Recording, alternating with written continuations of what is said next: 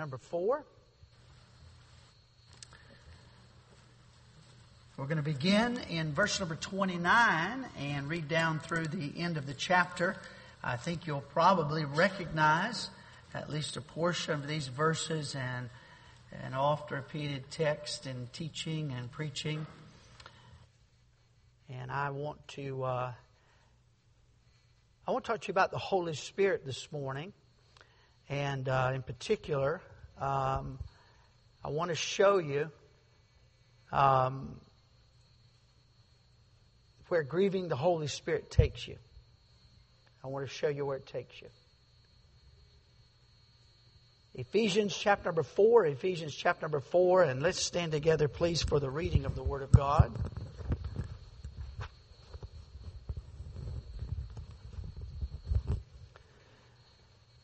Let's read all these verses together in unison, please, beginning in verse number 29 and reading those 4 verses together in unison, 29 through the end of the chapter. Together, please. Let no corrupt communication proceed out of your mouth, but that which is good to the use of edifying, that it may minister grace unto the hearers. And grieve not the Holy Spirit of God, whereby ye are sealed unto the day of redemption. Let all bitterness and wrath and anger and clamor and evil speaking be put away from you with all malice. And be ye kind one to another, tender-hearted, forgiving one another, even as God, for Christ's sake, hath forgiven you. Read a companion verse to you without your turning to it. Your Bible concludes in the book of Revelation with this invitation. And the Spirit, it's capital S, the Holy Spirit, and the bride say, Come. And let him that heareth say, Come. And let him that is athirst come. And whosoever will, let him take the water of life freely. So the Spirit and the bride. This is the end of the book of Revelation. The rapture takes place in Revelation chapter number 4. And it is then that the church, God's people, become the bride of Christ. Some people call the church the bride of Christ. It is a future bride. Not right now, it's not. It's the future bride of Christ. Because that bride is spotless and is perfect, and we're certainly not spotless and perfect right now. Have you ever knew some problems in the church before? Okay. So that's in the future. That's coming.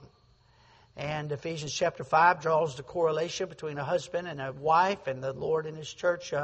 Husbands, love your wife even as Christ also loved the church. And He said, I speak of the church.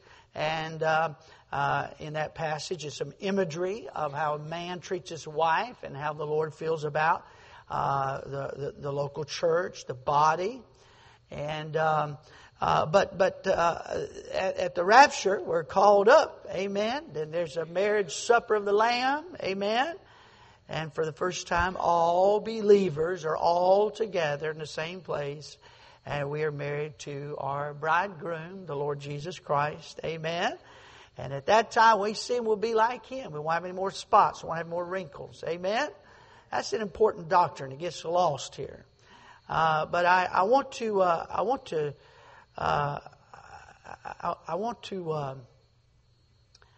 draw that correlation now between God's people, the local church, God's people on earth, and one day all God's people, the bride, all God's people, saved, set apart, spotless now, will be one with Christ. Amen. And that's the future church, if you will. But I want to say this: you cannot mistreat the bride without mistreating the bridegroom. You understand that, right? Now, I know the bride, doctrinally speaking, is future. But on the earth, God's building it right now. He's building what will be His bride. It's a local congregation of believers. And so I don't believe that you can mistreat the local church without mistreating the bridegroom, Jesus Christ. No more than you could mistreat my dear wife down on the second row and think you'd be right with me and you're wrong with her. If you're wrong with her, you're wrong with me. Right? You understand that? And so all this is so important as we talk about grieving the Holy Spirit. And I'll go ahead and give you a little hint here. This passage is written to the local church. And he's talking about the way God's people treat each other. Ephesians 4 is in a letter to the church at Ephesus. Now, it was a big church. Paul wrote from Miletus to the elders, plural, of the church, singular, at Ephesus. So it was a large church. It had a large pastoral, we call it pastoral staff maybe today, assistant pastor, whatever. But the Bible word is just the word elders, which means there was more than one man that was ministering, shepherding the people. And so that command, Ephesians chapter 4, grieve not the Holy Spirit of God, it's written to the local church. And he's talking about God's people and the way they treat each other. Now, I've given you the end of the message. I'm going to pray. I'm going to give you the beginning and work our way back down. Let's pray. Father, we love you. We need you. I need your Holy Spirit's help. Please, Father, fill me and use me for Jesus' sake. Amen. You may be seated. Just a little more, please. We just finished junior camp. It was a sweet time. And summertime, in many ways, as far as our youth ministry is concerned, is just one of my favorite times of the year. And I have, on numbers of occasions, I'm sure I did this at teen camp just about 4 or 5 weeks ago now. It reminded our young people that what we love about the atmosphere of camp. There's something special about camp. I was called to preach at camp. Brother Hamilton surrendered his life to serve the Lord and to be a preacher at camp. And I love the camp atmosphere. I love I think about that Thursday night service that changed the direction of my life back in the fall of 1985.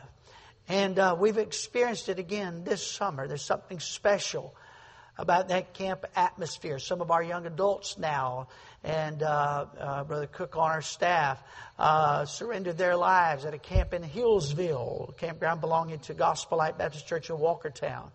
And how many times we had sweet fellowship there and sweet testimonies. And God worked deeply in our hearts. Some of you sitting here experienced that.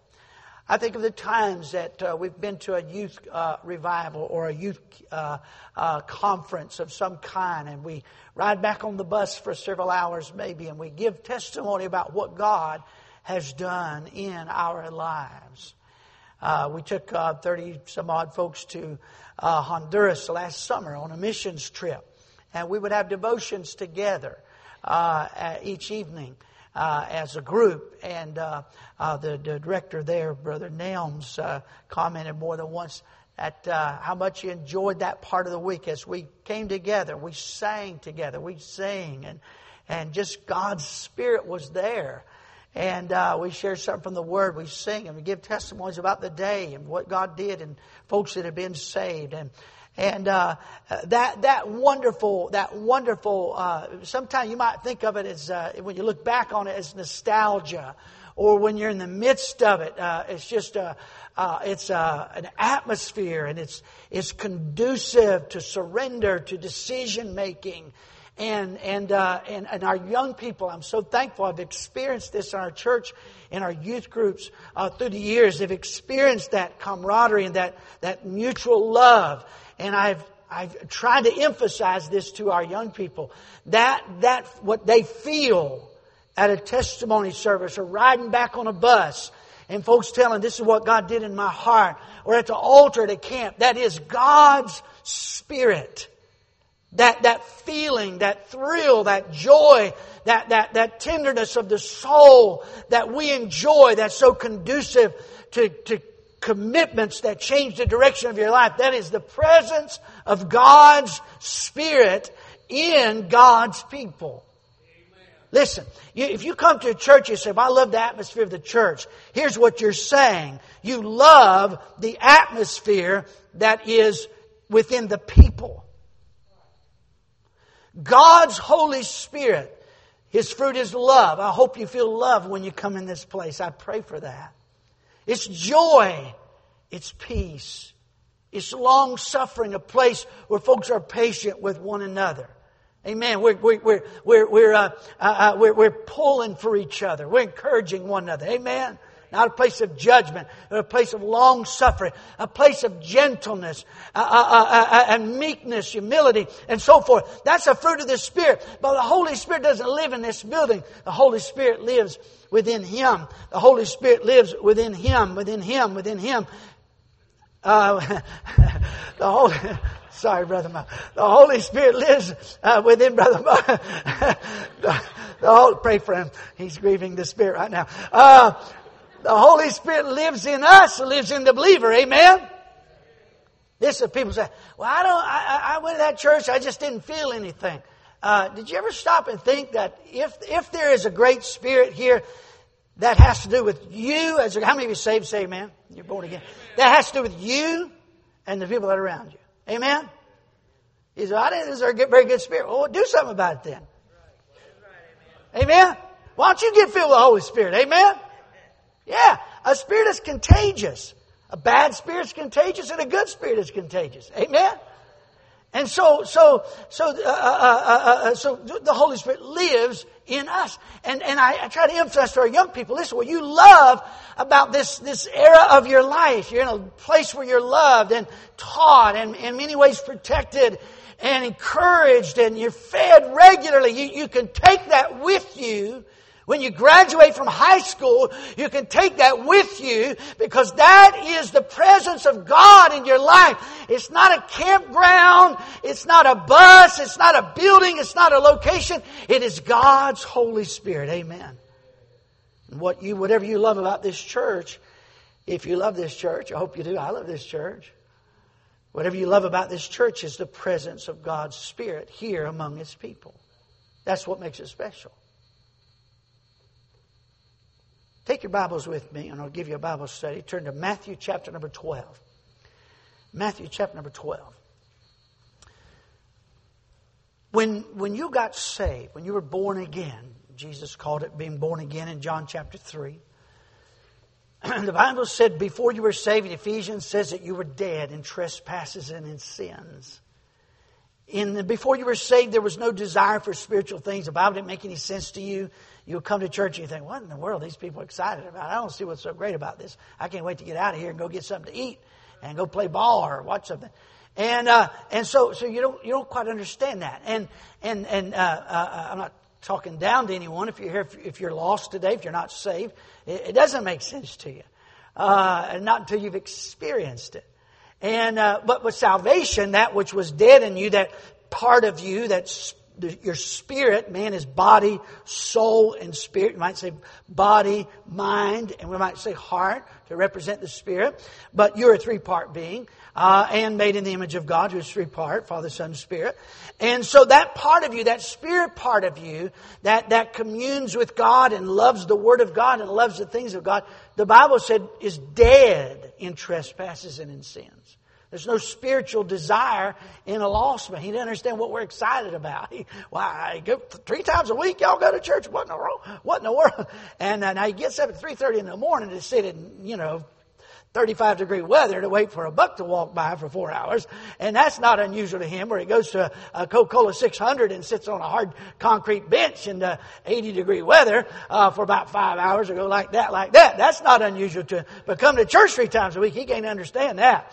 And that's because if you're lost, your spirit is dead.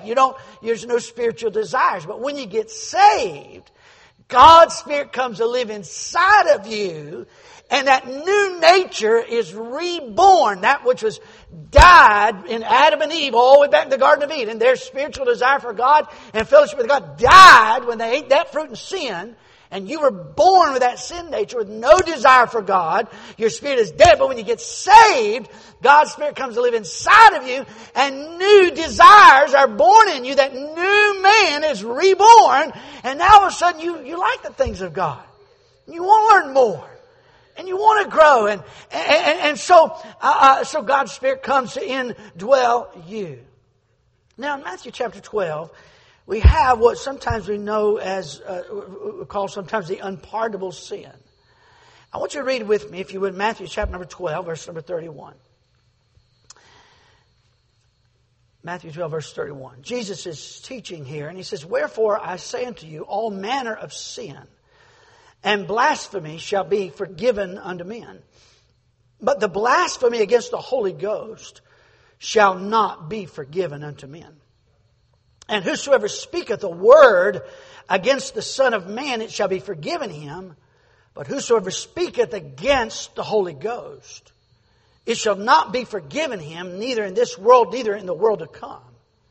Thus the term unpardonable. It cannot and will not be forgiven here or on the other side.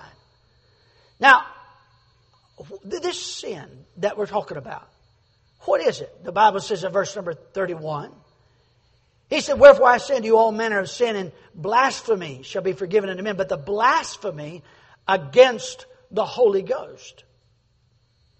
Notice that phrase, blasphemy against the Holy Ghost. Now look what He says in verse number 2. "And whosoever speaketh a word against the Son of Man, it shall be forgiven him, but whosoever speaketh against the Holy Ghost." So the biblical definition of blaspheming the Holy Ghost is speaking against the Holy Ghost. You see, the Bible says no man can be saved except the Father draws him. And God the Father draws us to Himself by the Spirit. We call it conviction. When the Holy Ghost comes to a lost man and says, "You're lost, you're a sinner, you need to be saved, you're going to hell," you will do one or two things. You'll say, "Oh my, yes, I need that." Or you'll say, no, I don't believe that. No, I don't. That's an uncomfortable thought. Listen, I have from this platform right here literally watched people with fingers gripping the chair in front of them. In the old auditorium over there as well, I've preached to folks who literally knuckles turn white, holding on to the pew, convicted by the Holy Spirit, who do not want to say yes to the Holy Spirit, who push back, who say, no, not tonight, not now. It's not my time. No. And God, the Holy Spirit, in lovingly draws you to the Father, God loves you. He wants to save you. He wants to forgive you. Oh, please come. The Holy Spirit draws. Now you can cross a line where you say no to the Holy Spirit. Genesis 6:3, "My spirit will not always strive with men." Stand up for just a moment. And you're going to represent the Holy Spirit. And you're inviting me, and you're drawing me, and you're tugging on me. And I feel that. I feel it's a tug in my heart, and I feel that. And you might be lost here today, and you felt that before. And I feel that drawing, but I said, no, it's not my time. And I don't want to be a hypocrite. I know some people that got saved, and they don't live right. I don't want to be a hypocrite. And all these things come to mind. It's a spiritual battle. The Bible said, now listen carefully. The Bible says you can push you can say no to the Holy Spirit. You can speak against the Holy Spirit. I don't want that. To a point, thank you, where He will say, no more. Okay. This is what we know as what we call the unpardonable sin. The Bible defines it as blasphemy of the Holy Spirit. It is speaking against the Holy Spirit. What's the Spirit doing? The Spirit is drawing. And we say, no. No, I told you no. And the Holy Spirit one day says, okay. Now listen to me carefully. Only a lost person can commit this sin. If you've been born again, you cannot commit this sin. This is a sin of a lost man. And what happens when a lost man commits that sin is that the Holy Spirit will no longer tug at his heart, no longer draw him, no longer convict him. He can't get saved after that because he'll never want to be saved. The Holy Spirit, who gives him the want to, who draws him, gives him the invitation, will stop inviting him, and he won't have to speak against the Holy Ghost because the Holy Ghost is no longer speaking to him. That sin can be committed only by an unsaved person. Now go to Acts chapter number 5. So we learned about the blasphemy of the Holy Spirit. Now I want to show you something that I believe, the Bible doesn't say so explicitly, but my understanding of this passage is a sin that a saved person can commit. In Acts chapter number 5, the Bible says that a certain man named Ananias with Sapphira, his wife, sold a possession. I'm in Acts 5. I'll give you just a moment longer there. Some of you finding your place there. Acts chapter 5. But a certain man named Ananias with Sapphira, his wife, sold a possession and kept back part of the price of his wife also being privy to it. In other words, they kept it private, and brought a certain part and laid it at the apostles' feet. But Peter said, Ananias, why hath Satan filled thine heart to lie to the Holy Ghost, and to keep back part of the price of the land? Whilst it remained, was it not thine own? And after it was sold, was it not in thine own power? Why hast thou conceived this thing in thine heart? Thou hast not lied unto men, but unto God. And Ananias, hearing these words, fell down and gave up the ghost. He died, and great fear came on all them that heard these things. I guess so. He dropped dead in the middle of the church. Verse 6, and the young men arose, wound him up, and carried him out and buried him. No memorial service, no music, no singing. They put him in the ground. Verse 7, and it was about the space of 3 hours after, when his wife, not knowing what was done, she did not know her husband was in the ground, not knowing what was done, came in, and Peter answered unto her, tell me whether ye sold the land for so much. And she said, yea, for so much.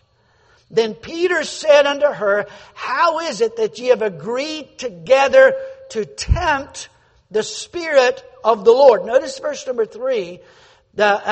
Peter told Ananias, you have lied to the Holy Ghost. In verse number 9, he defines that as tempting the Spirit of the Lord. Now, let me give you the significance of this. In the book of Acts, in chapter 1, verse number 8, the Bible said, ye shall receive power after the Holy Ghost has come upon you. Ye shall be witnesses unto me, both in Judea, Jerusalem, and in all Judea, and in Samaria, and unto the uttermost part of the earth. That was written in 33 AD. And 30 years later, according to Romans chapter 1 and verse 8, the gospel had gone to the whole world. Think of that. In that period of time, the gospel had gone to the world. He said, how in the world did that happen? The power of the Holy Ghost came down in Acts chapter number 2. Unusual things happened. God's people were all in one place, in one accord. Have you ever seen a church where everybody in the church was there at the same time and they were all in one accord, getting along with each other, loving one another? It happened in Acts chapter 2. They were all there, the same mission, the same mind, even so much so that the people said, we've got to pour everything we've got into this cause. Now, this wasn't mandated by the Scripture, but these folks were so impassioned to get this good news that Jesus Christ had died on the cross. But yes, He rose from the dead, and you can have your sins forgiven, you can be saved and have a home in heaven. They literally began to sell what they owned and gave it to help get the gospel to the world. And Ananias and Sapphira were in this environment. No doubt they were some that had come to Christ early on in the church. I do believe they were saved. And they too were caught up in this, and they said, God's led us to, God's Spirit has led us to do this now. And we want to give everything. And we got a piece of land. We're going to sell the land, and God has put it in our heart to sell it and give all the proceeds to help get the gospel out. Except when it came time to do so, the Bible said they lied to the Holy Ghost. And in so doing, they tempted, or if I could say it this way, it's like saying, I dare you. You understand that? I dare you. Here's what I think happened. I'm reading between the lines, granted. But I do believe they're in the church. The Bible said the Lord added to the church daily such as to be saved. They're in the church, They're caught up in this spirit of sacrifice. God's Spirit had spoken to them and said, now, Ananias and Sapphira, you got that piece of land, and it could really help the work of the Lord. You ought to sell it, and you ought to give it. And they said to the Holy Spirit, they said, that's what we'll do. That's what we'll do. The Lord's talking to them, to both of them. And they both said, that's what we'll do. That's what we'll do. But then later on, they came and they made that commitment to the Lord. The church didn't ask for it. Nobody in the church asked them for it. It was just between them and the Lord. It's what God spoke to them. And they said, Lord, we promise you that's what we're going to do. But then later on, they came back and they said, well, we didn't really promise that. And the Bible says they tempted by lying to the Holy Spirit. They did not keep their commitment. They didn't have to. It was not a requirement. Nobody was asking them for it. They themselves have been dealt with by God individually. They made the personal commitment to the Lord. Nobody's asking them for it. Nobody's checking on them. But they got up and want to give the impression that they were in complete obedience to their commitment to the Lord. And said, yeah, we made a promise to the Lord. And we were going to sell that land. We're going to give it all to the Lord. And so here it is. Except they were not keeping their commitment. They lied to the Holy Ghost. Not the preacher. They lied to the Holy Ghost. They didn't make the commitment to the preacher. But they wanted everybody to think they were doing what they had promised God to do. But they were not. Were not doing what God had promised to do. And this is the first blatant example of hypocrisy in the local church. And I don't know. I can't read God's mind. I don't know. But here's what I think happened. I think God said, we better nip this right here in the bud. You are daring me. You're standing up in front of everybody as though you're going to keep your commitment that you made to me. You made that commitment. You made this promise to me. And you want everybody to think that you're keeping your commitment to me. And he said, that will be like a disease that will infect the church and destroy the church. And how many of you know there's hundreds of thousands of people sitting home today, and if you ask them why they're not at church today, I ain't going down there with a bunch of them hypocrites. Might make it a little more understandable why God seemed to deal so harshly with this issue early in the church. Now, I can't say for certain because the Bible doesn't speak explicitly to it, but here's what I believe. I believe, as I taught you 2 Sunday mornings ago, that Ananias and Sapphira committed what the Bible calls a sin unto death. They lied or tempted the Holy Ghost.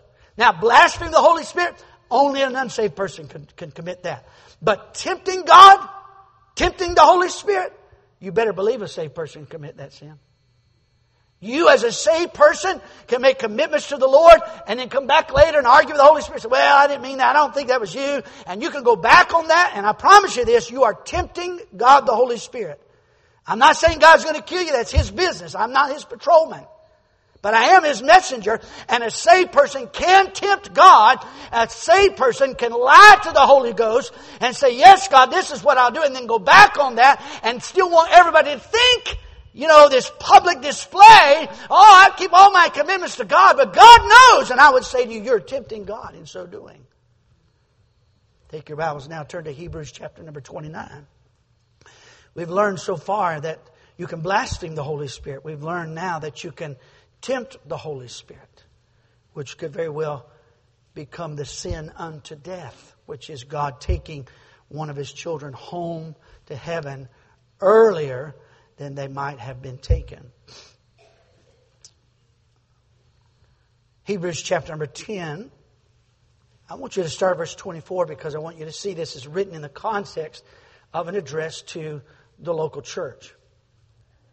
Hebrews 10 says in verse 24, and let us consider one another to provoke unto love and to good works. God's people ought to be considerate one of another. Amen.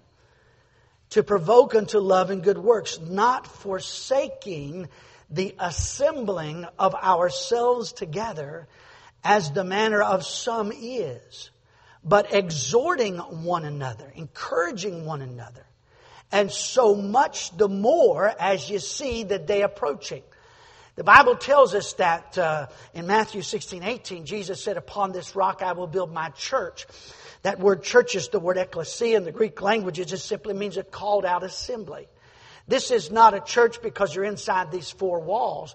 But a church is, if this building was blown over by a hurricane this week, we could go out in the parking lot and we could have church. Amen? Because the church is not a building. The church is the gathering or the assembling of God's people. By the way, this is another doctrine. It's like the bride of Christ. That's misunderstood. But the local church, the doctrine of the local church is misunderstood. People today say, many people today say, well, if you're saved, you're in the church. Like the church is some invisible something or another. No, Jesus started a local church. Again, the church at Ephesus, the elders, plural, pastors of the church, singular, at Ephesus. Read the church, 7 churches in the book of Revelation. The church at Sardis, the church at Thessalonica, so on and so forth. So the local church, what Jesus started, He said, I want my people, they get saved all over the world. I want them to gather. I want them to assemble. I want them to pray together. I want them to fellowship together. I want them to organize to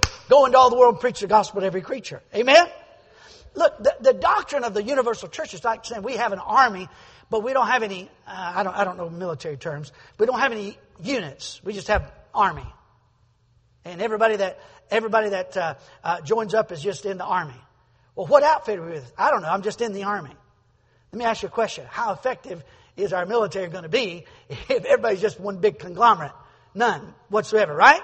The effectiveness is that we have this company and this outfit and so on and so forth. I don't know the lingo, but you understand all the way down to your smallest group, and you belong to that. You have a job there, and you're intricately involved with one another. You depend on one another, and you fight as some have said, like a band of brothers. And that's what makes the military or the army as a whole effective. And the same is true in the cause of Christ. Jesus started, He called His disciples out in Mark chapter number 10. He called them out and He said, I've called you to be with me. And then He trained them and then He empowered them. And then the gospel exploded to the known world. And there was a church in Ephesus. There was a church in Thessalonica. There's a church here, a church at Philippi. Listen to me. That doctrine, the doctrine of the local church is a crucial. The Holy Spirit comes to us in Hebrews chapter number 10, and He says, listen to me, I have a place for you. I want you to be, look at verse number 24 again. I want you to be considerate of others. I want you to come with love for others. I want you to do good works, involved with others, not forsaking, verse 25. I want you to be faithful to that place. Now, in that context, drop down to verse number 28. In Hebrews 10, he that despised Moses' law died without mercy under 2 or 3 witnesses. Of how much sore punishment, suppose ye, shall he be thought worthy who hath trodden under foot the Son of God and hath counted the blood of the covenant wherewith he was sanctified. We're talking to saved people. Did you see that? An unholy thing, and hath done despite unto the Spirit of grace. Hebrews, you go back and look in Hebrews, he says, brethren, he's talking to born again believers. That's so important to understanding the book of Hebrews. So wait a minute. Hebrews just told us, and again, he's talking in the context of the local church. Assemble, exhort, so forth. He says, then he spoke of those who despite the Holy Spirit. That word despite would be like our word insult, to spite, to insult. Hebrews chapter 10, verse 29. The nation of Israel is used as an example here. God saved them. The Passover lamb there in Egypt, that last night, the 10th plague, and the blood was put on the doorposts, and God brought them because the blood was applied. The death angel passed over, and they were delivered, and they went out of Egypt. And 11-day journey, they there at the door of the promised land. That wilderness between Egypt and the promised land represents the carnal Christian life. It represents when they came out out of Egypt and crossed the Red Sea. That represents salvation. This wilderness part is an immaturity as a believer, carnality as a believer. You're saved, but you're not mature in the Lord yet. Then they get to the Jordan, and here's the promised land, which was their inheritance, and that represents victorious Christian living. But the Bible says they came out of Egypt, crossed the Red Sea, representing salvation. They came across that 11-day journey, across the wilderness. They got to the Jordan River. They were ready to go on into the promised land. And the Bible says they did despite to the Holy Spirit. They insulted Him. Now, how did they do that? They refused to listen. Remember the 12 spies that went in? 10 of them came back and said, all 12 of them came back and said, it's a land that flows with milk and honey. We got a cluster of grapes, and we had to put it on a staff, take 2 men to carry it. I mean, the fruit was unbelievable. But 10 of the 12 said what? Oh, yeah, but there are challenges there. And there's giants there. And the sons of Anakim are there. And oh, my, we can't do it. And Joshua and Caleb said, what do you mean? What do you mean we can't do it? He parted the Red Sea for us. The death angel came and Pharaoh let us go out of slavery for all those years. And the Red Sea parted. What do you mean we can't? God's taking care of us. He's going to take care of us. And we need to go on to Christian maturity. But 10 of them said, no, we can't do it. We can't do it. We can't do it. And what did they do? They simply refused to obey. Here's the way we say it modern day. The Holy Spirit has led them this far. This is the illustration in Hebrews 10. Has led them this far. And they get here and they said, that looks hard. And the Holy Spirit says through Joshua and Caleb, let's go in. And here Israel collectively said, talk to the hand. That's what they did. They insulted the Holy Spirit.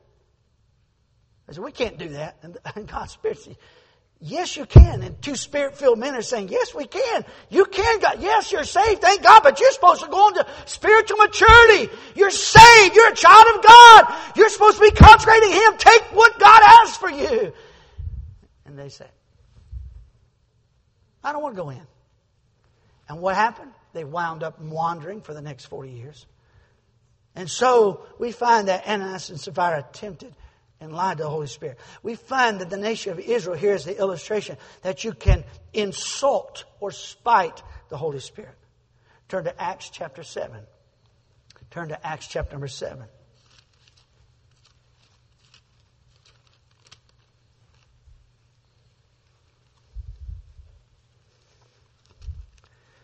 And look with me, please, at verse number 51. Stephen is preaching. And he says, ye stiff-necked and uncircumcised in heart and ears, ye do always resist the Holy Ghost, as your fathers did, so do ye. So we find we can resist the Holy Spirit. All right, we can tempt the Holy Spirit, which could very well lead to the sin unto death. I mean, that's it's almost like a dare. We can tempt the Holy Spirit. We can insult the Holy Spirit by refusing to listen to Him. We know what we're supposed to do, and we're like, I don't want to hear it. And by the way, there's a lot of saved people sitting out in their homes today saying that I don't want to hear it. I don't want to hear it anymore.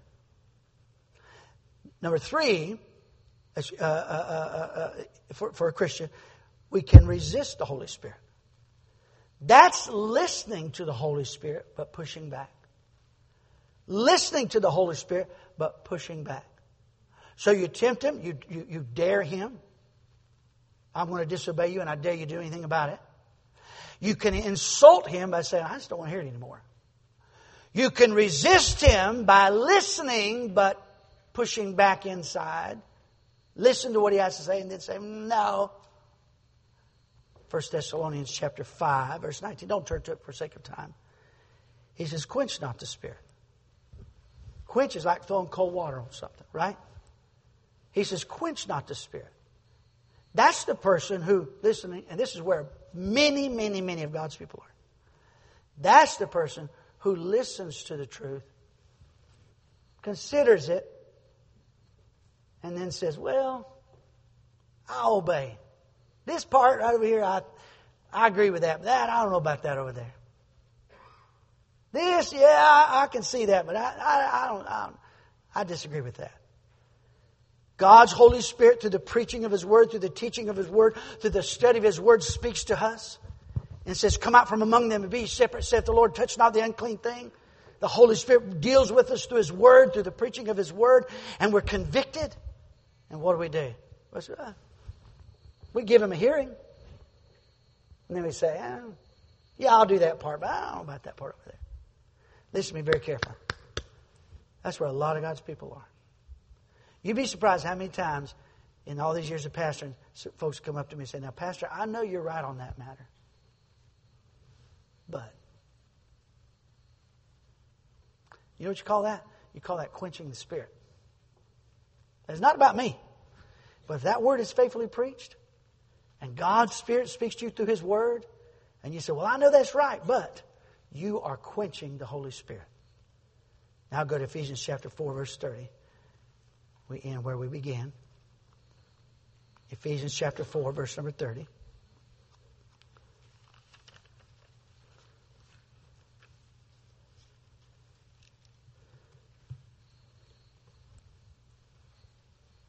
"And grieve not the Holy Spirit of God." So let me give you, now we went backwards, let me go forward. How do you get to the place where you're an Ananias and Sapphira, where you would tempt God? You say, "Pastor, I just have a hard time even thinking as a saved person that I would just dare God." How do I get there? Well, the Bible talks about grieving, and that's where it starts. It starts with grieving. And then it goes to quenching. That's the person who listens and considers and partially obeys. Then it goes to resisting. That's the person who listens but pushes back. Then it goes to insulting the Holy Spirit or spiting the Holy Spirit, which is, "I don't want to hear it anymore." And then it can move you into tempting the Holy Spirit, where we literally lie to the Holy Spirit, put on this hypocritical face where we're not even close to what we made commitments to do for the Lord. We're not doing them. And we actually we're daring Him to judge us. But it begins, the roots of it are here in Ephesians 4, where we grieve the Holy Spirit.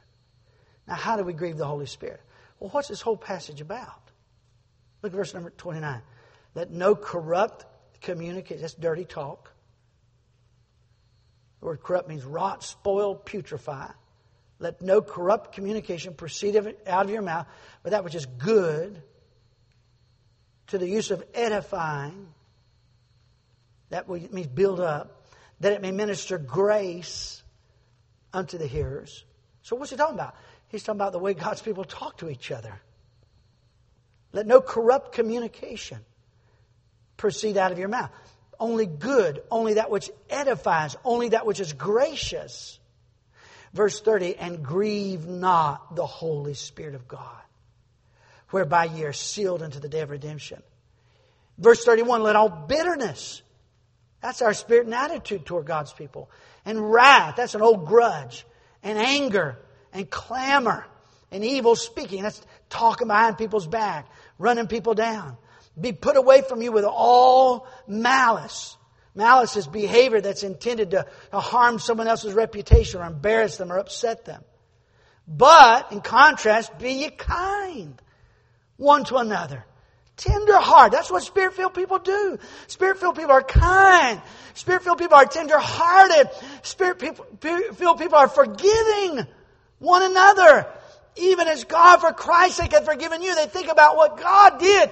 God, for Christ's sake, forgave me. Because of Jesus, God the Father would forgive me and would save me and salvage me. And that ought to change the way we look at God's people. Folks, listen, when you walked in this door, you walked into a place where people are made out of the same stuff that people who go to Walmart, people who go to bars, people who sell dope on the street, people who work at your workplace, people who eat lunch with you at your workplace. Those folks are made of the same stuff people in this place are made out of. The difference is this, is God's Spirit lives inside of us. And what you love about church, you love because of God's Spirit moving and working in the hearts and lives of the people that are here. Revelation, I don't have time to go into it. Revelation talks about a time where God will literally snuff out the candlestick. That's talking about a church.